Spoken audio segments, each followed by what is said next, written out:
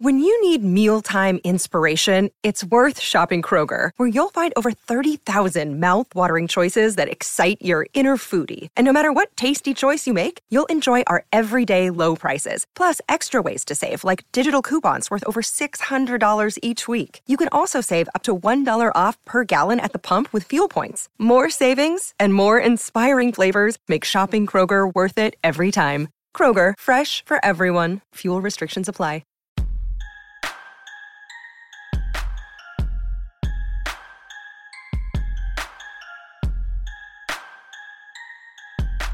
All right, welcome everyone to the Orange and Brown Talk podcast. We are recapping day 2 of the NFL draft. Dan Lobby with Mary Kay Cabot, Scott Patsko, Ashley Bastock, Doug Lesmerises, all in various places.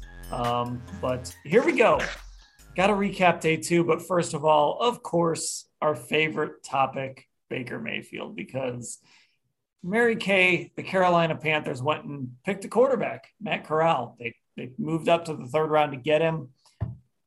Look, that was kind of the Browns' best hope, at least to this point, of maybe getting Baker Mayfield out of Cleveland.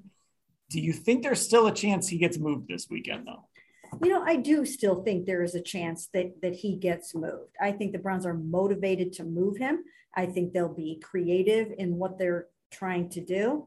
They don't have a ton of leverage. I think some teams are waiting for them and think they actually will just cut him.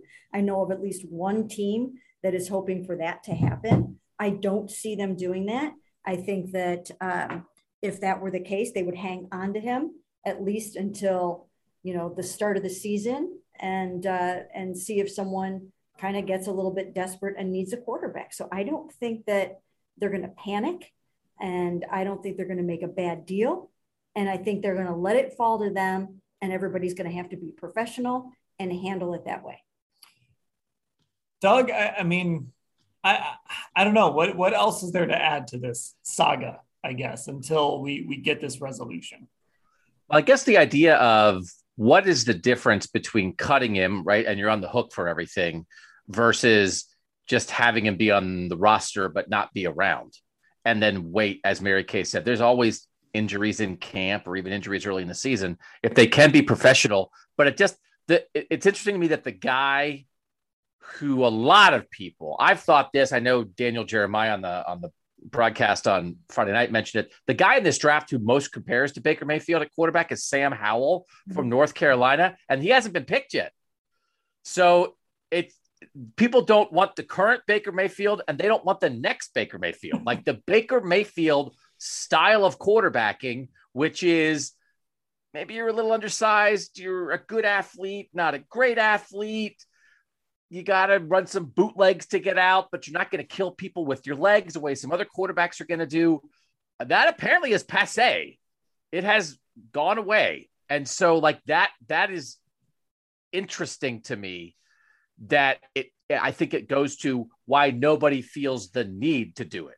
Right. So what Mary Kay's saying is, I think the need needs to be almost artificially created by an injury or something else that happens to what somebody's quarterback plan is. And so pay him, tell him to stay in Lake Travis and ride the jet ski and wait for another quarterback to get injured actually seems like it might make a lot of sense. Just really quickly, let me interject. The only thing about that plan is the fact that the stay away part of it isn't what is expected to happen.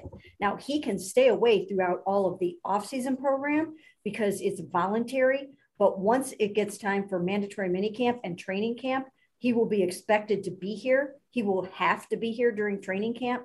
You can't waive fines or anything like that. He's going to have to be around, and he will be treated like any other player, and he will have to get out there and practice. At least that is the plan heading into it. Okay, sorry. That actually sounds terrible.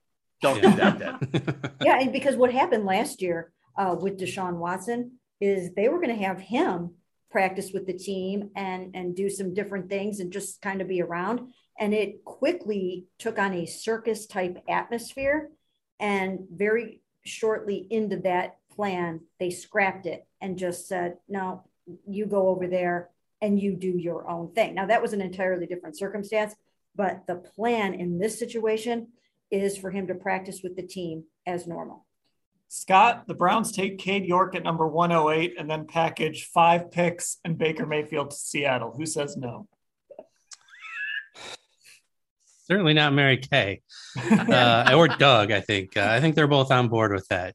I think it makes so much sense for the Browns just to wait until something happens in training camp, of course, but that makes no sense for Baker Mayfield. And I'm sure he would, and his representatives would be pushing to get him out of this situation as soon as possible. He doesn't want to wait until there's an emergency situation. Then you're joining a team, X number of weeks before the season. That's just not a great situation to be in. That's really puts you behind the 8 ball. This is a guy who's trying to find a place where he can kind of resurrect his career in a way. And that's just really, putting yourself with no margin for error. I think he'd much prefer, obviously, to be able to figure out where he's going right now, or spend an off-season program with somebody and be able to, even if he doesn't go in as the starter, at least challenge for it. You have time, you're learning everything. So, it makes sense from the Browns standpoint, but I can't see Baker Mayfield just sitting back and, going off to the side and playing catch with somebody like Sean Watson was doing last year at Texans practice. So Ashley, how do you think this ends? No, when does it end? What? I'm laughing because it's just so messy. It's so messy. It's so much messier than we thought it might be when Carolina seemed like the landing spot, and might have been messy for them, but it wouldn't be messy for the Browns. But kind of like we're saying here, it's not an ideal situation to cut him and have to pay everything and do it that way. But it's also not ideal to kind of have him hanging around and have it turn into a circus in multiple ways. So I don't know how it ends. Why do I always get asked the hardest questions on this podcast? That was a Doug move, Dan. It was. I like doing that. I do think in the end, right? So what would the Browns get at this point? Could they get, so he's owed 18. Could they get somebody to pay 6 and give him a 6th round pick or something? Like, what are they even going to get at this point? But whatever they would get, is it worth risking possible distraction? I can't. The idea of him being in camp in August blows my mind. That can't happen, right? That can't happen. Now that I know that he's not allowed to stay away and get paid, that can't happen. They're trying to win right now. You cannot. They're going to have 40% of the people at camp are going to be wearing 6 jerseys. It can't, right? That is not a feasible option for a team trying to make the playoffs this year. That would be insane to me. Well, again, that sometimes what sounds good or right on paper, when you actually put it into effect, it doesn't go how you think it's going to go. So I think it would be so incredibly awkward to try to pull that off. And hopefully for all involved, it won't be an issue, and something will come to fruition over the next couple of days. And there's still, realistically, there's still a month and a half until this kind of, if this lasts another month and a half, that's when you kind of hit that point where he's got to show up.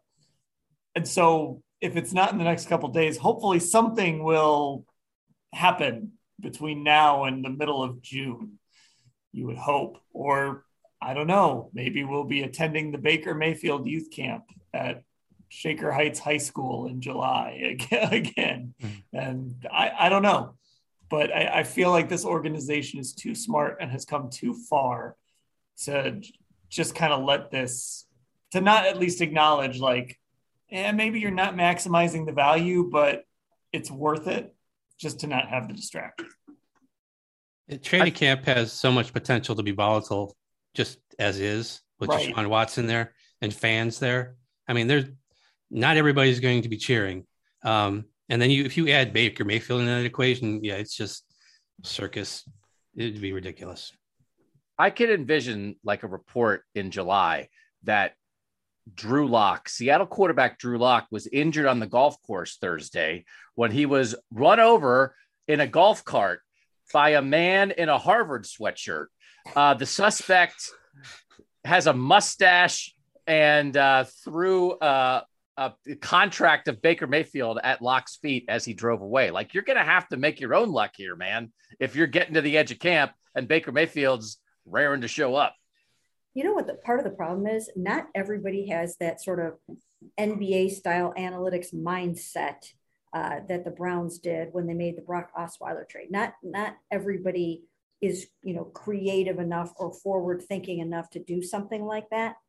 And, you're trying to make those kind of phone calls and pull off a deal like this when you're also making trades in the middle of a draft. And I tweeted a little while ago with Andrew saying to the PR director on the way into the press conference, did we only make one trade today? I mean, he's been on the phone and on the phone and on the phone. And this is a complicated deal because the draft pick compensation is directly tied to the money.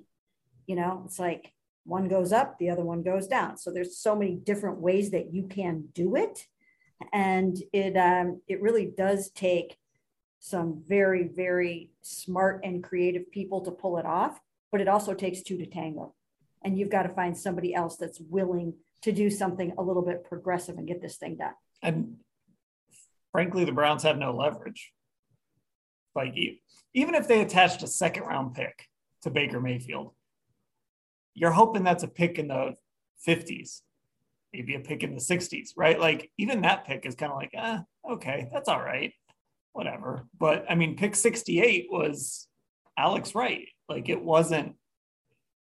it's not a great pick. It's just kind of a pick.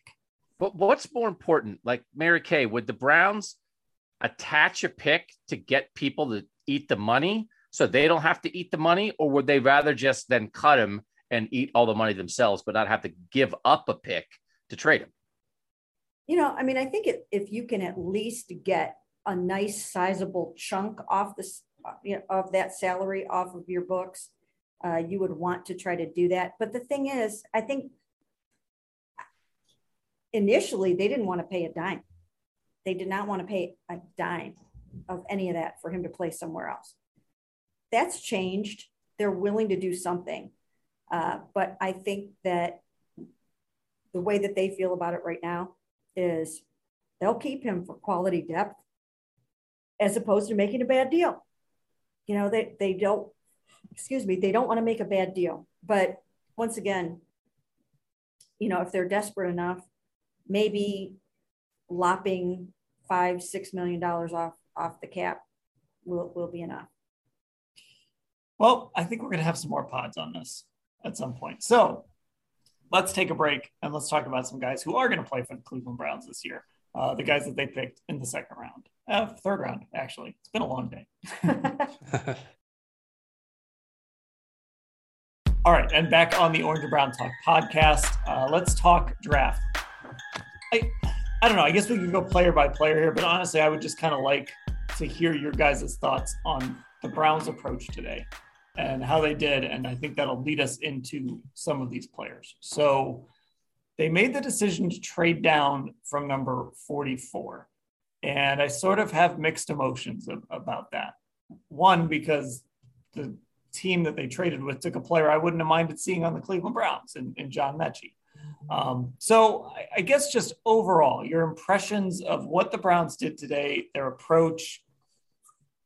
I think some fans on Twitter, I saw like maybe picking David Bell kind of saves it for them because it brought a receiver here at least. I guess I'm kind of just meh on the day. Like, I don't have a problem with it, but I'm not coming away from today super excited about what they did.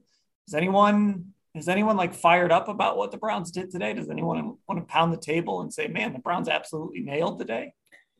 I very quickly, I kind of want to point out why I think this trade happened and when it did, why it did. They went into it. They really liked some cornerbacks in this draft. They had some cornerbacks rated very, very highly. Kyler Gordon was one of them out of Washington. And Clemson's Andrew Booth was another one. And when Kwesi Adofo-Mensah, the former Browns personnel exec, who is now the Minnesota Vikings general manager, but who spent the whole entire season all the way up until a couple of months ago when he got that job, probably in January, he spent the whole scouting season with the Browns. He jumped up over them at number 40. They were at number 44, the Browns were. he climbed up to number 42 and took Andrew Booth. My guess is if Andrew Booth had been available at number 44, this trade might not have happened. Now, I can't say that for sure because they also did like John Mechie, and, you know, he was there, and they did like a number of other guys. But I think when those two guys were gone, I think they had them at a certain level. And after that, they were like, no, we've got this other bunch of guys, and we know that we can get one of them later in the draft, including the cornerback that they did get, Martin Emerson, who they got with the number 68 overall pick. So, you know, I mean, look, they ended up getting extra picks out of it, and we don't know how this is going to work out yet. I don't have a huge problem with it because obviously they didn't like anybody well enough to stay there at 44 and make that pick. Well, it doesn't seem fair that the guy's with the Browns the whole time and then he figures out who they like and then he jumps ahead of them. I don't think that should be allowed. You have to always pick behind the team you leave. You know, yes. I'm just thinking critically here, but that seems to me like, well, what happened? It makes sense too when, you know, Andrew Berry talks to us after, and he mentioned kind of like what Mary Kay laid out, that later in this draft, in the third round, et cetera, that they felt like there was going to be a real sweet spot of guys that they could get there. So it kind of makes sense that maybe somebody they had their eye on went right before them, that made them more keen to trade back and get more value via picks. So Scott, I don't mind them taking a corner. Like I said, I mean, I don't have like a big issue with anything they did. I'm just not super excited about it. But like, you know, I think I tweeted this. They were pretty reliant on AJ Green a good number of times last year. So and he it's played all well. right. It's all right though if you want to add another corner, considering the state of the room now and what it could be next year when Greedy Williams might be gone, when Troy Hill might be gone. You know, there's going to be some turnover. So again, I don't have an issue with it. I'm just not, you know, I'm not doing somersaults in the hallway because I'm thrilled with who the Browns came away with tonight. Have you ever done somersaults in the hallway there after a draft pick? Maybe once or twice. Yeah, I wrote way back before the second round started. What day was that? Friday.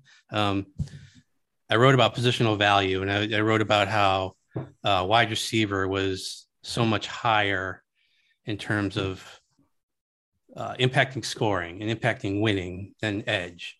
And I thought, like, if they came down to those two positions, how the analytics group there in Berea might be saying, hey, you know, that wide receiver just makes a lot more sense, especially when you consider what we have on the roster and all that. More so than edge, which, again, doesn't have a lot going for it other than Myles Garrett on the roster before today. So there was that. But also corner is very highly rated. I mean, pretty much anything that's directly involved with the passing game is going to be ranked higher in value because that's what this league is. And even though the Browns haven't been one of those teams offensively that has had a huge passing game, they have to defend those teams. And so I mean, it makes sense. I mean, after for depth. And I know that's a lot of fans want guys who they know are going to come in and try to start, but by the time you get to the third round, you're looking at depth. And I felt like they addressed positions where it made sense to add it so far. I tweeted like half jokingly, but half seriously that they traded down to get maneuverability to get a kicker. But they did. But previously, they didn't have a pick between 118 and 202, right? And actually, like, kicker range is probably somewhere between 118 and 202. So they added 2 fourth-round picks. And the thing that, you know, they obviously strapped themselves with picks, making the Watson deal. So there's a part of me that's like, wow, I hope they don't trade down the next 3 drafts trying to replenish themselves because they gave up so many picks for Watson, and that there's like this residual Watson thing of they don't get as many potentially impactful guys in the draft because they're dropping down to regather their picks. So maybe I don't need to be preemptively worried about that. But it is difficult for me from like a fan perspective. And really, what do I know? Most fans know more than I do. They trade out of 44, and then right there, George Pickens and Sky Moore go a couple picks later. And it's like they could have had those guys. And as you said, Dan, John Mechie went in the spot. A lot of us thought they should draft a receiver, and they could have. And then when Pickens goes to the Steelers, and it's like, oh, so you didn't draft George Pickens so he can just torture you twice a year for the next decade? Cool. And it's announced by Chase Claypool, who is, by the way, a second-round receiver who hit big and then goes announced to George Pickens and takes a shot at the Browns while he's doing it. It's like, well, this is fun. I'm glad they traded down to get an extra fourth rounder for this. So I wish they would have taken a receiver, but Dan, I'm where you said you think a lot of fans might be. If part of it is they love David Bell, and David Bell had a bad combine, and they were like, he had a bad combine, but we love everything about this guy. We're going to get him late. And we know we're going to get him, and we like him better or as well as Sky Moore or George Pickens or the guy, Alec Pierce, the guys we could get now. If that's the deal, then it does save it to some degree. If they had traded down and not drafted, not just a receiver, but a receiver that has some things on his resume that make you think like this actually could work, I would be much more down on what happened today. But I do think maybe David Bell does save this. And let's see what he looks like in camp. And go ahead. I was gonna say this for a while. It felt kind of like 2016 in a way when they did trade out of the second round. Remember that year they had 14 picks, made a bunch of deals. Half of those picks that year were in the third and fourth rounds. And obviously the whole idea, well, they didn't make the most of those picks, we know now, but the whole idea is give yourself more swings and right in the middle of the round where good things can happen. It's hard to sell that to some people because they see second round pick and they have higher expectations for that. But those middle rounds are important. And they have six picks, assuming they keep all their fourth rounders in the third and fourth round this year. So you have more opportunities to find players who can contribute. You might not get a guy who's going to come in and definitely be a starter, although Bell certainly has a chance to do that. But it just reminded me of that. And, Andrew Berry was part of that, obviously, and just the whole analytics idea of getting yourself more opportunities to get it right. And, let's revisit George Pickens for a minute. Pickens was not a culture fit. He wasn't a culture fit for the Browns. That's just how it went. So he was not going to be here for those reasons. But it will be interesting to watch over the next couple of years. This trade is one to kind of keep an eye on. And, it is kind of fun. I went back and really analyzed the 2020 draft and the 2021 draft. So in a couple of years or even next year, we'll look at this again and see, what did Alec Pierce do? The wide receiver from Cincinnati. There are some good players here. What did Sky Moore do? And how does that stack up with, what the fourth round picks are going to become for the Cleveland Browns? Because they did pass on. I think they passed on a number of good players. I mean, there are some, I would have to say a lot of players. I would say at least half a dozen players that I can think of that I thought, wait, what about Drake Jackson or what, so it'll be interesting to see if they won this trade. Ashley, I feel like we should have seen David Bell coming though.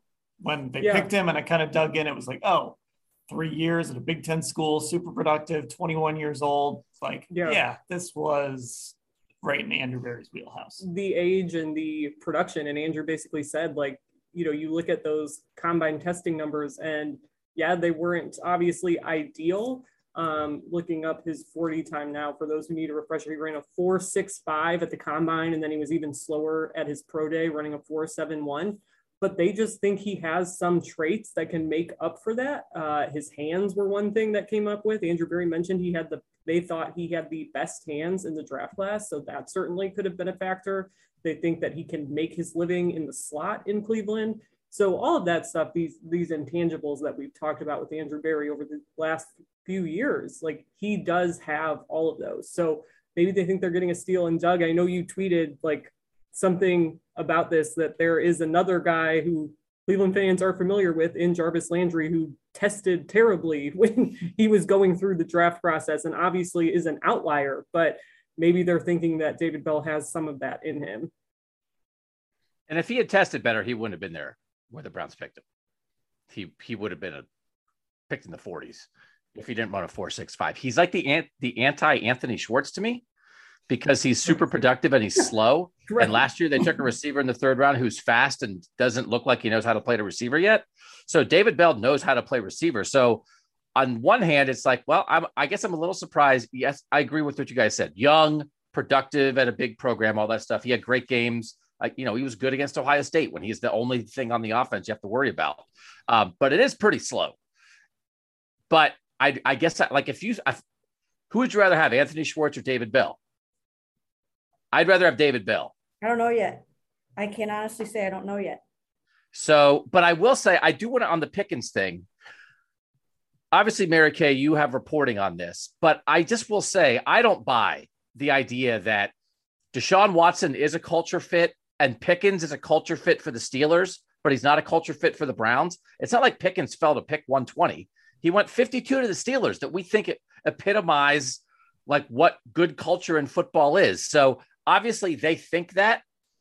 So we'll have to see what happens with George Pickens, but that feels like, and we talked about it on a previous pod, and you mentioned it, Mary Kay. It's like when you have the Deshaun Watson, it's like, oh, but this guy has a thing. It's like, okay, I know. I don't know. Yeah. Like that amplified it when it's like, oh, but the Steelers are okay with it. It's not like the Steelers fly by the seat of their pants.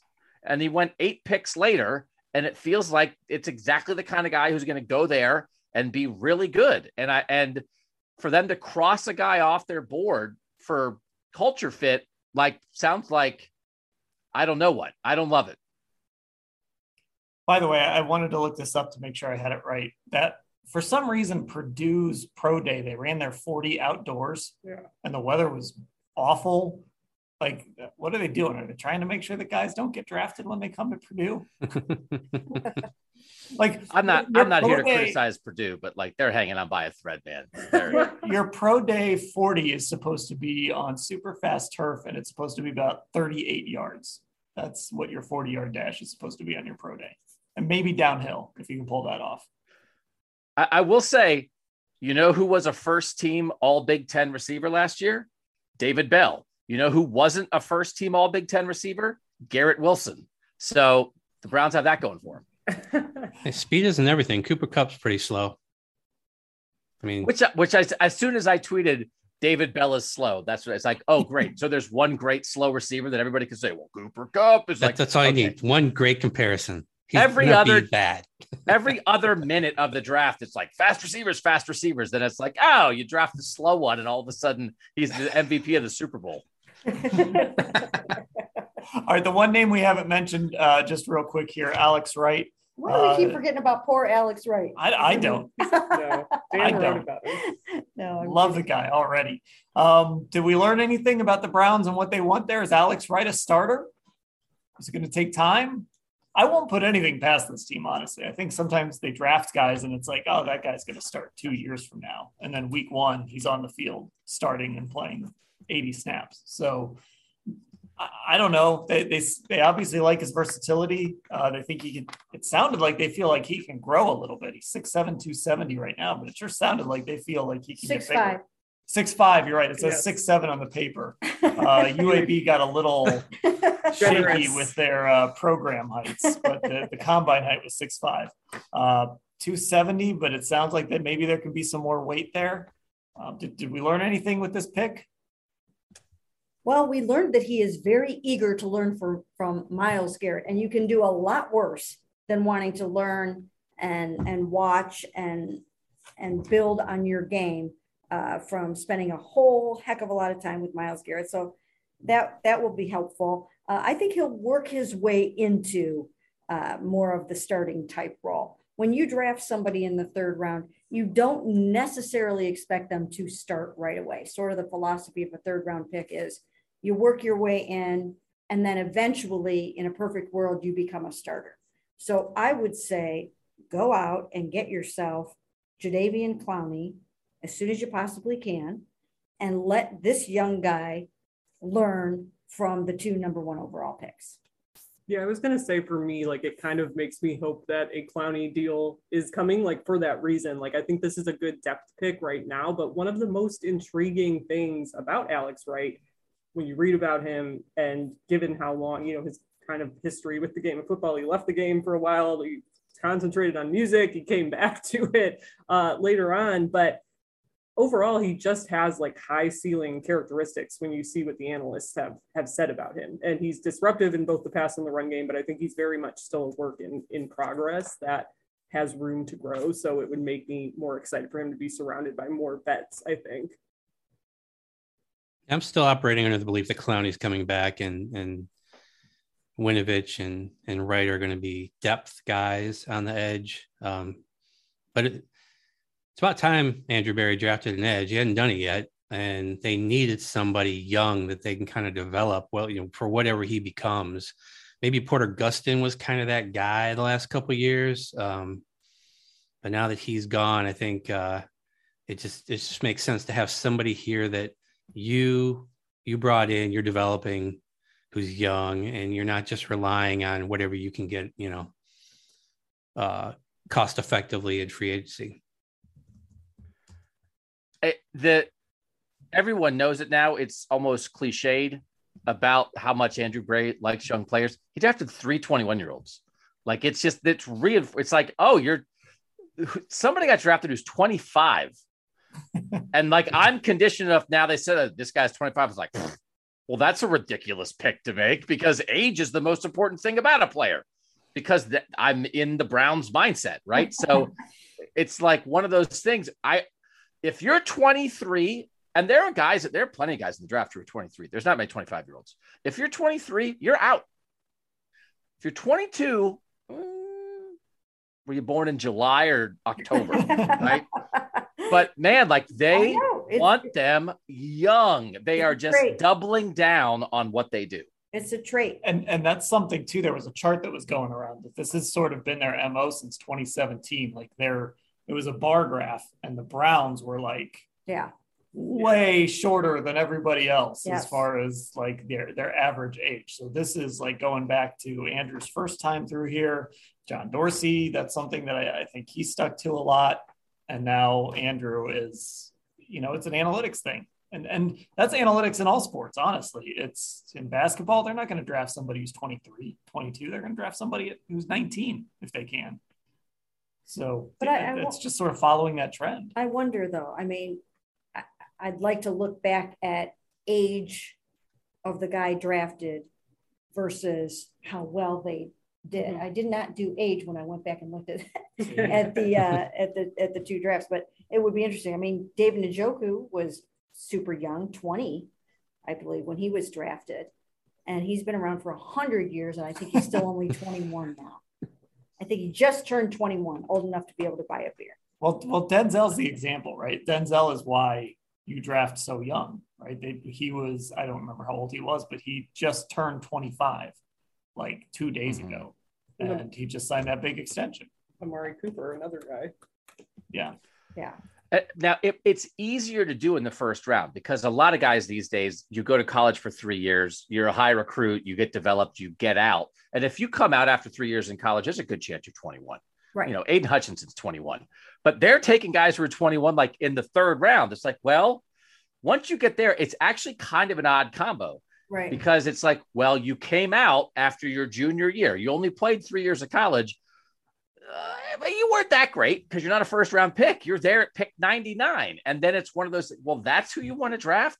We want to draft a guy who was confident enough to leave school, but not good enough to be a first-rounder. That's the Browns draft model. And it's like, that's analytics? So I don't know. But like Denzel is a great example, but like David Njoku, did David Njoku work or not? We don't know. We're still trying to figure that out. But work in progress. The reason we're still trying to figure that out is because he's only like 18. Yeah. Still. Exactly. That's what still comes up. He has so much more room to develop because he's so young. But is that good or bad? You had to tag him on a maybe because he's so young. It'd be better if he was a 3rd round pick. It's bad because he was a 1st round pick. Yeah. The jury's I mean, still out. I think we can agree on that. He's not. It's not good. He's not had an opportunity to be the number 1 tight end yet, and now he will. And now his second year he did. I mean, his second year was great, and then things happened, and he ended up in the doghouse and kind of had to work his way back. There was the trade thing, and then that was bad. I mean, he was good. He seemed on a good path. Yes. After year 2, he was on a good path until he landed right smack dab in the middle of Freddie Kitchens' doghouse, and that was going to be it, man. He was done here until Freddie left. Oh, Freddie! All right. Denzel Ward turned 21 2 days after the Browns drafted him. That's how young he was. Okay, well, there we go. Our recap of day 2 of the NFL draft. The Browns make 3 third-round picks. Depending on when you're listening to this, they still have, 6 picks on day 3? Oh, my God. There's no way. That's a lot of picks. And this Emerson, Wright, and Bell, what does that sound like to you guys? Emerson, Wright, and Bell. A progressive rock group from the 70s. I said a law firm. Yeah, a little yacht rock. A law firm. Ashley said a law firm. What did I say? I think you said a phone company. Yeah. Percent chance that the Browns draft a kicker on Saturday. Oh, high. So high. 100. I think it's 100 better also. be within those first 3 picks that they have tomorrow. Yeah, very high. But I think the only thing that would have kept them before was they didn't have a ton of picks. And so they got 2 extra picks and they're definitely taking a kicker. Now, no matter what happens, David Bell has got to outplay Cade York if they don't end up with Cade York. I cannot wait to get to minicamp and ask David Bell if he feels pressure to outplay the Browns kicker because the kicker should have gone first. All right, we've reached the end point here. That'll do it for this edition of the Orange and Brown Talk podcast. I can't guarantee what our podcast cadence is going to be here. We might be back on Saturday to recap the day. We might not be back till we do a roundtable recapping the whole draft sometime on Sunday, probably. So just make sure you're subscribed to the feed and you'll get it as soon as it's done and published. So for Mary Kay, Doug, Scott, and Ashley and Dan, thanks for listening, everybody.